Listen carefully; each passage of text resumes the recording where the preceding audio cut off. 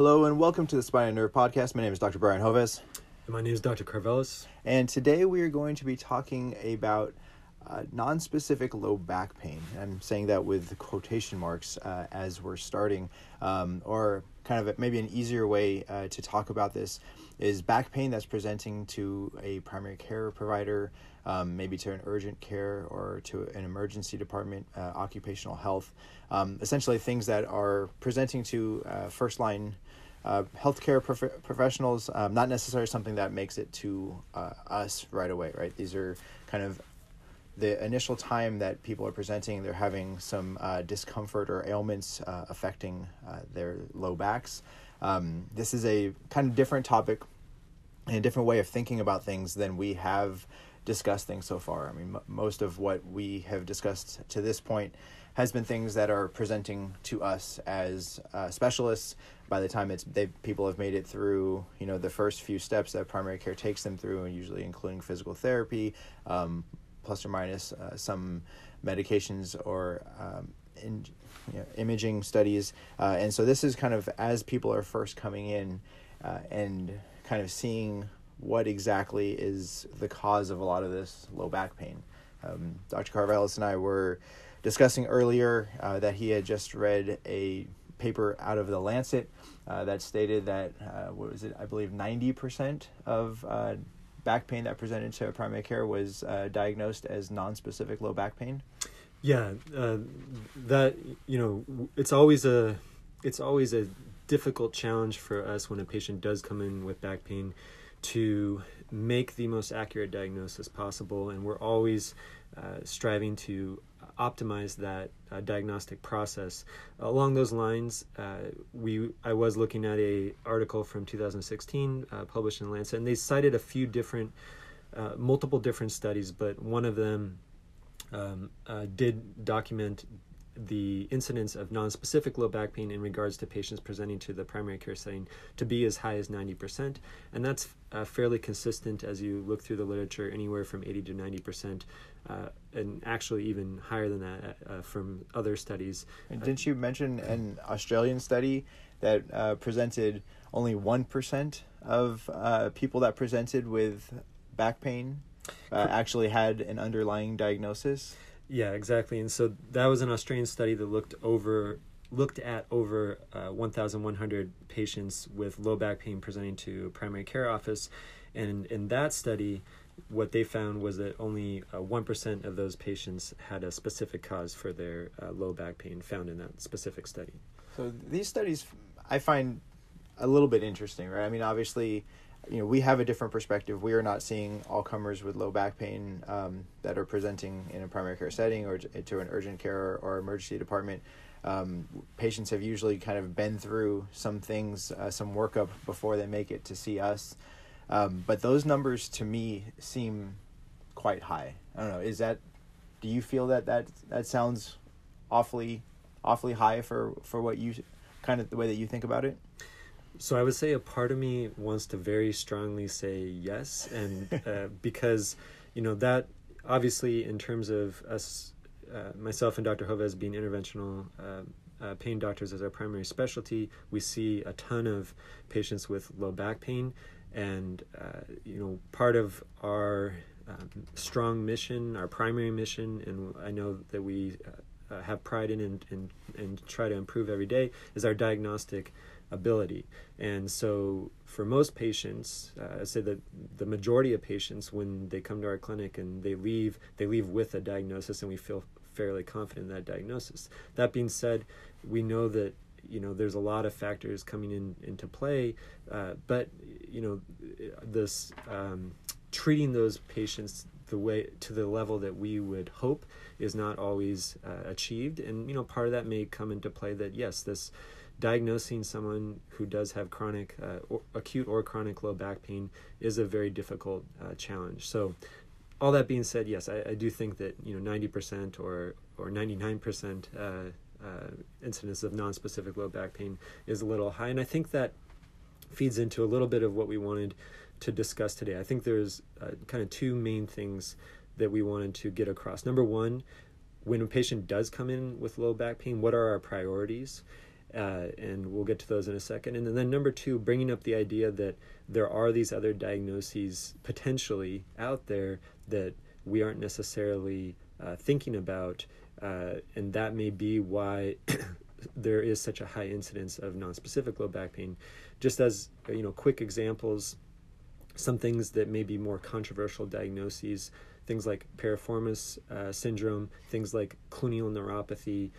These are diagnoses that are not as common as discogenic pain, radiculopathy, radiculitis, facetogenic pain. But if you look at the studies that are specifically done for those processes, then you see that they are fairly common or under-recognized, at least based on those studies that have been done. I think something that Dr. Hovez and I have kind of talked about in the context of seeing these studies saying that there's a 90% incidence of non-specific low back pain for people presenting with low back pain. That's in stark contrast to some studies that you will see, for example, exploring sacroiliac joint dysfunction, because if you look at those studies, they'll document that up to 15 to 30% of patients who come in with low back pain will be due to their sacroiliac joint dysfunction.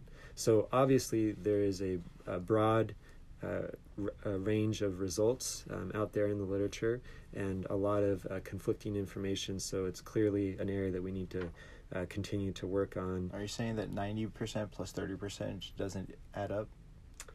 Right, yeah. Yeah, I mean, I think part of it obviously is the setting in which you're seeing the patients, right? I mean, most of those studies that looked at that documented 15 to 30% for the sacroiliac joint, or some of the studies that looked at facetogenic processes are looking at patients presenting with chronic pain to specialty care, and so I mean obviously it is a very different population than when we're thinking about patients presenting to primary care offices. With low back pain being the number one reason why people present for healthcare professional advice in America, it would seem as though, obviously we do see quite a number of patients presenting to us. If it truly was, 30% of people present with low back pain, which is, there are studies that say that is the incidence is that high, that obviously there has to be a large portion that do get seen by primary care, treated, and things get better before they have to make it to us, right? Mm-hmm. And so, there is a population that's there. I guess to me, it's still kind of a large number, and it kind of makes it hard to believe. But at the same time, then you start thinking about, okay, you have, say, people that get injured or hurt, right? You have occupational medicine clinics. I had a friend recently that, he was doing some work, and he lifted something, he hurt his back, and of course the first thing he does is he texts me, and he goes in to see his occupational med doctor, and within a day and a half he's got a diagnosis of acute lumbar strain to the quadratus lumborum. That's his official diagnosis, which is a diagnosis and it's not nonspecific low back pain. But then if in my head I'm like, okay, well, what do I actually consider a muscle strain? Is it really likely that a guy who was doing his normal work, not doing anything differently, not lifting anything heavier than he normally lifts, in relatively decent shape, is going to truly have an acute muscle strain to the quadratus lumborum? I mean, I think that's a philosophical question that we're not necessarily asking at this point. But there is this whole patient subset that he's never going to make it to see somebody like us, right? He's not going to end up seeing an interventional physiatrist or a physiatrist of any kind. He's going to go be in the OcMed clinic. He's going to do some therapy and maybe some other things, and for all intents and purposes, more than likely he's going to get better. And so there is that patient population, right? Right. And so I don't know. That was a small little tangent to say that, though I don't believe it, I'm trying to wrap my head around how those numbers can actually coexist. Right. Yeah. And I think your point's the important one to take into consideration, is that the settings in the clinics that these patients are ultimately being evaluated in is going to play a major role in those statistics ultimately. So getting back to kind of, as I mentioned, the major things that we wanted to make sure we address today. Number one, when a patient does come in with back pain, I think one of the most important things, whether that patient's in the primary care clinic or whether that patient is seeing a specialist further on down the road, we always want to make sure that we are ruling out more concerning causes, obviously including malignancy and infection or fracture. And so I think one thing that's important to remember when we are thinking about ruling out things specifically, including cancer, is that we have these red flags that we all learned in medical school and residency in terms of back pain. But what's interesting is if you look at the sensitivity and specificity of these different variables, including obviously, as we all know, weight loss that's not explained, fevers that aren't explained, waking up in the middle of the night due to the pain, night sweats, all these different red flags that have been explored in the past. If you look at the data on them, it's a little bit discouraging. Not to say by any stretch of the imagination that we shouldn't be using them. I absolutely do them on every low back pain patient I see. But I think one of the take-home points, if you look at the studies that are out there, including the most recent Cochrane review that was done on red flag signs and symptoms for low back pain, the one variable or the one predictor that they found that consistently should be utilized and could predict whether or not a patient was at risk for having cancer was a history of cancer. So that's something that I always do if a patient comes in with low back pain, and I don't assume that it's already been asked to them. I don't assume that the workup or consideration has already been done. I always ask them about fevers they can't explain, unintentional weight loss, waking up in the middle of the night, night sweats, all of those things. But then I always ask them, do you have a history of cancer? And if the answer is yes, then you want to know what the status of that is. Did they have surgery, chemo, radiation? Has it been monitored? Or has the patient not really had the follow-up date? Because that would be, obviously a more concerning thing. So I think that's something that if it is not already part of your repertoire, is knowing their cancer history, especially if it's a tumor that we know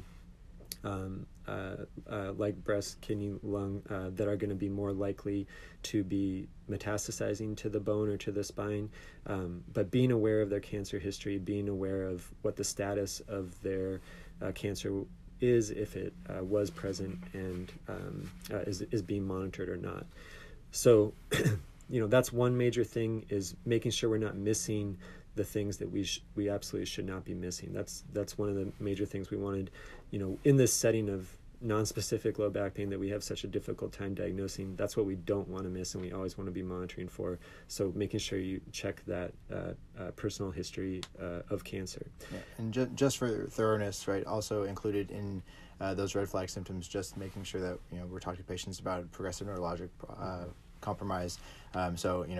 Challenge, difficulties walking, difficulties with bowel and bladder, ever having instances of waking up floridly wet or something along those lines, because sometimes, especially in slightly older demographic, a lot of patients can just think that that's due to something else. I've seen a number of patients that have gone on for 20 years, and they're like, oh yeah, by the way, my feet slap all over the place when I play tennis. Wow, you catch your toe often? Yeah, I do. Well, that sure sounds like a foot drop. You never wanted to talk to anybody about that? Oh, it never crossed my mind, right? Or, the older lady, this also commonly happens. I'm sorry, not singling out older ladies, but, you have some urge incontinence or something along those lines, and so they don't truly think that it's not normal for them to wake up wet or something along those lines, right? And you've seen instances where that actually is something that is quite severe and does actually stem from their back. Yeah, absolutely.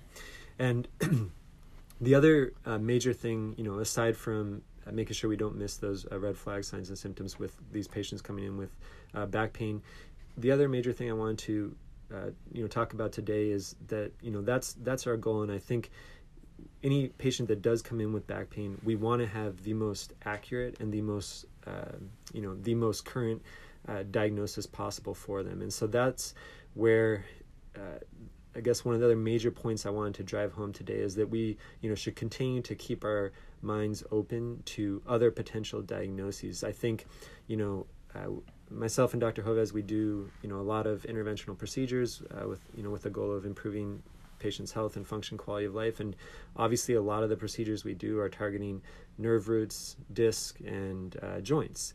And so it's easy, and we always have to strive to avoid putting people into those specific categories, because that's something we can treat, because we're very good at treating SI joint pain. We're very good at treating nerve root issues and disc issues and joint issues.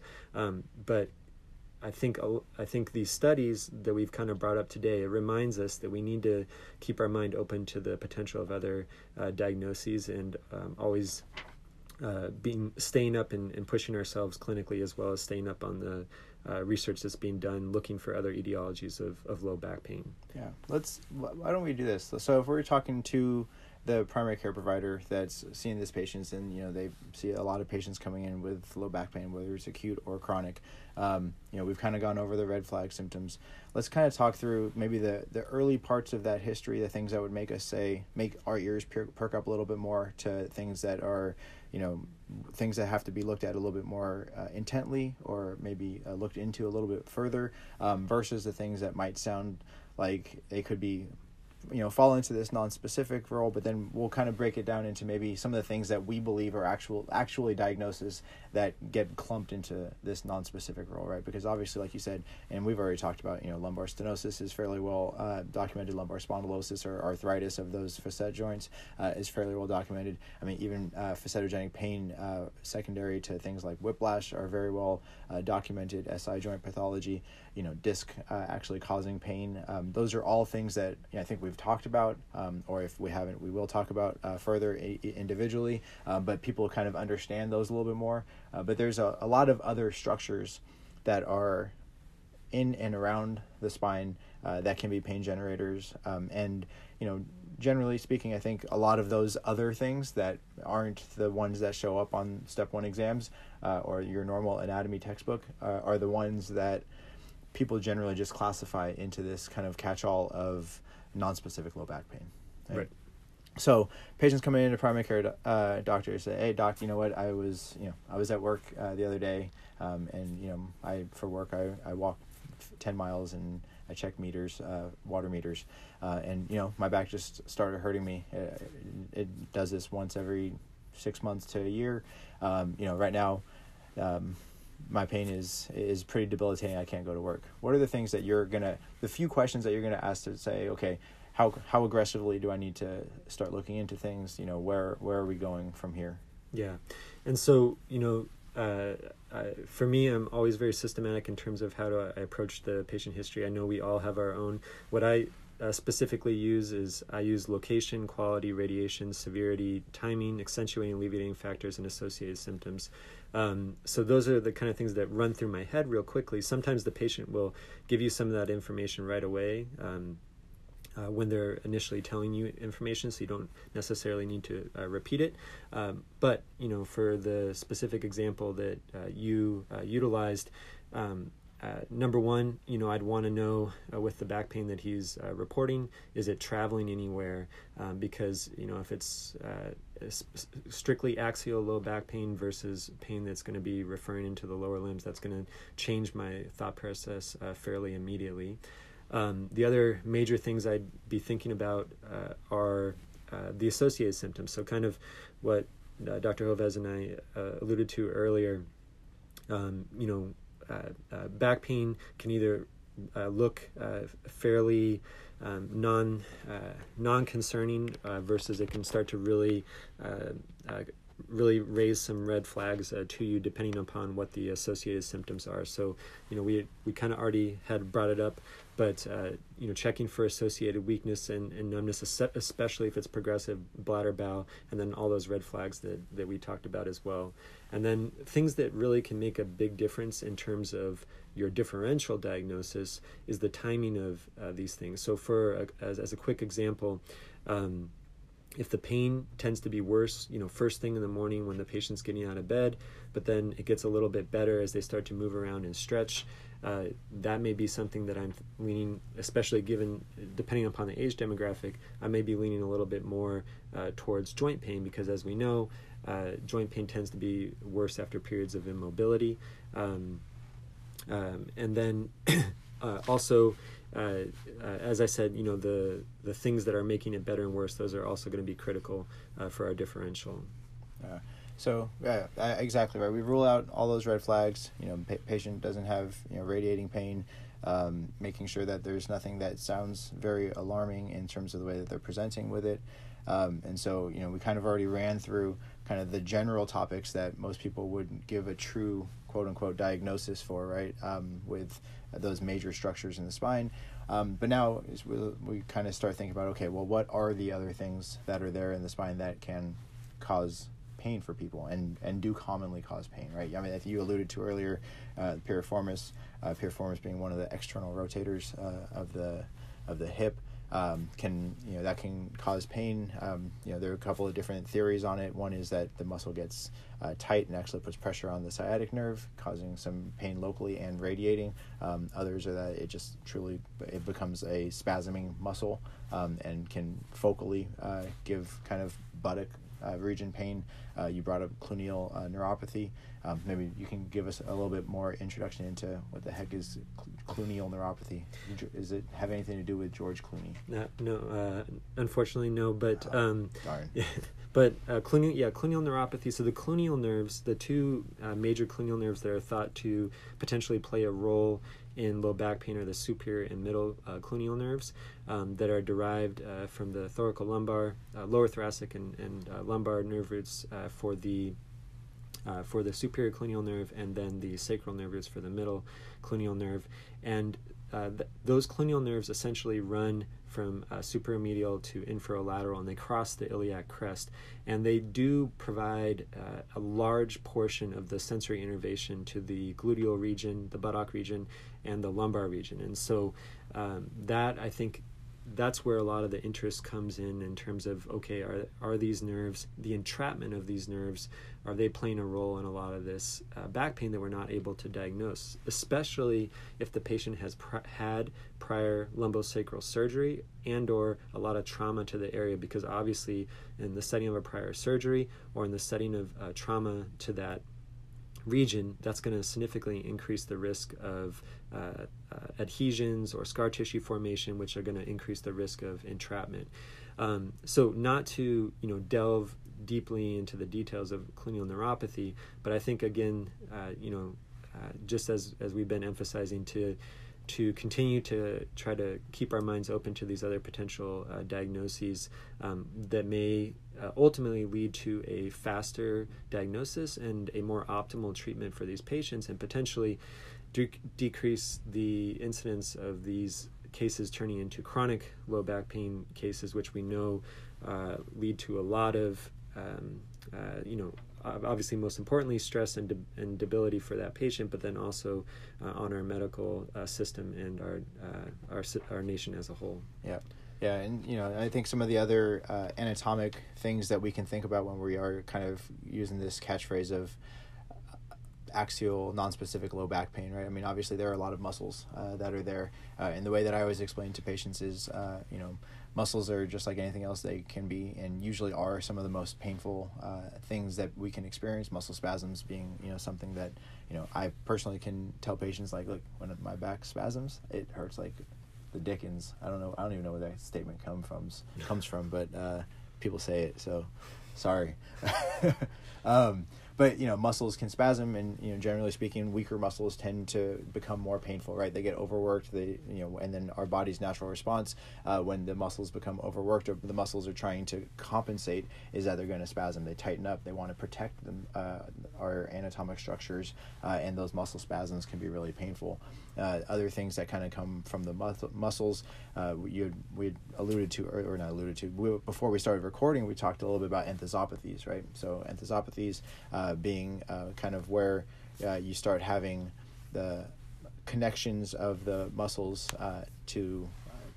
towards bones, and where you can start to have a lot of either chronic degeneration or even sometimes acute degenerations that occur at different locations.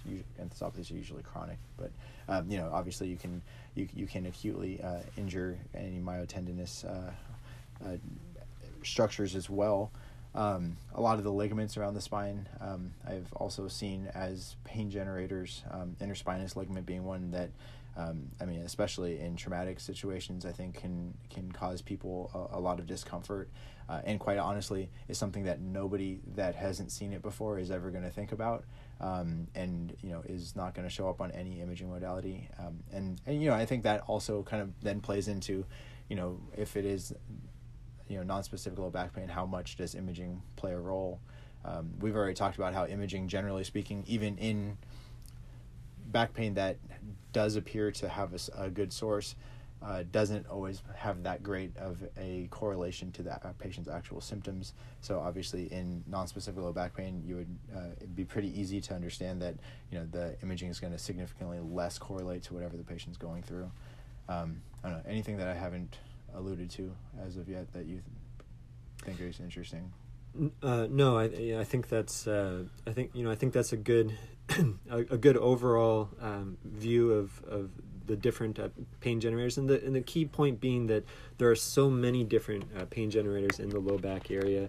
The joints can cause issues, the disc can cause issues, the nerves can cause issues, the muscles, the tendons, the ligaments in the area. So there's so many different causes of pain in the low back.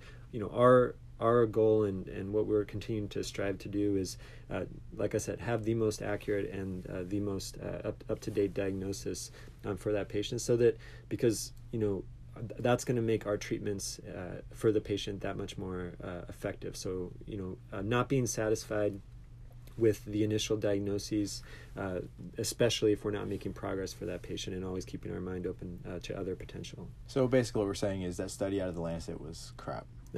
Well, I think it's good to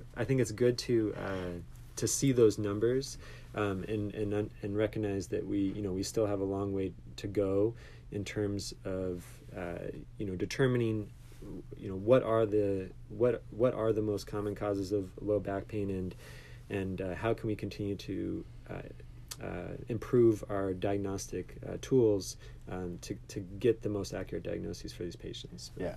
No, obviously that was a tongue-in-cheek remark, but I think we both believe that there are many things that are true pain generators, that are anatomic structures, that are contributing to the patient's symptoms, that get thrown into this basket of quote-unquote non-specific low back pain, and so I think that there are a lot of different things to look at. I think there's a lot of structures just to be aware of.